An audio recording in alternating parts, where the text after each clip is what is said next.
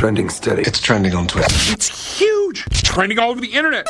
Scotty on US 99. So we got some really exciting news from Jordan Davis. Now, we already know he put out his album, so what could this news be? We'll get to that in just a second. But you know, some of the bad weather been floating around all across the northern part of the United States. I know Minnesota's getting hit real bad, but really all over. And over 1,200 flights have been canceled in the past several days because of that winter storm. So if you are flying out, make sure you double check those, because depending on where you're going, could totally be affected. And the weirdest part about this is insane to me. Southern California received its first ever blizzard warning yesterday. Never had one before. It was issued for LA County.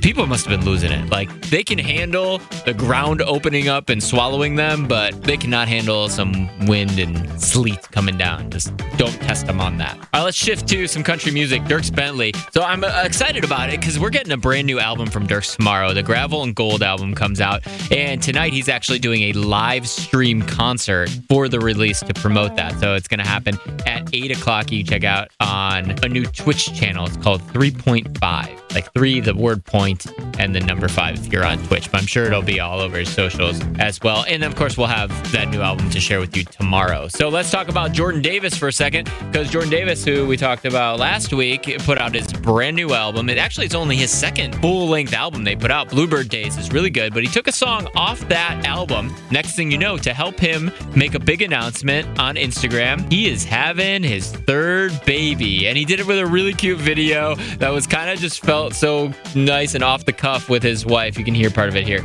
Next thing you know, you got a baby coming in June.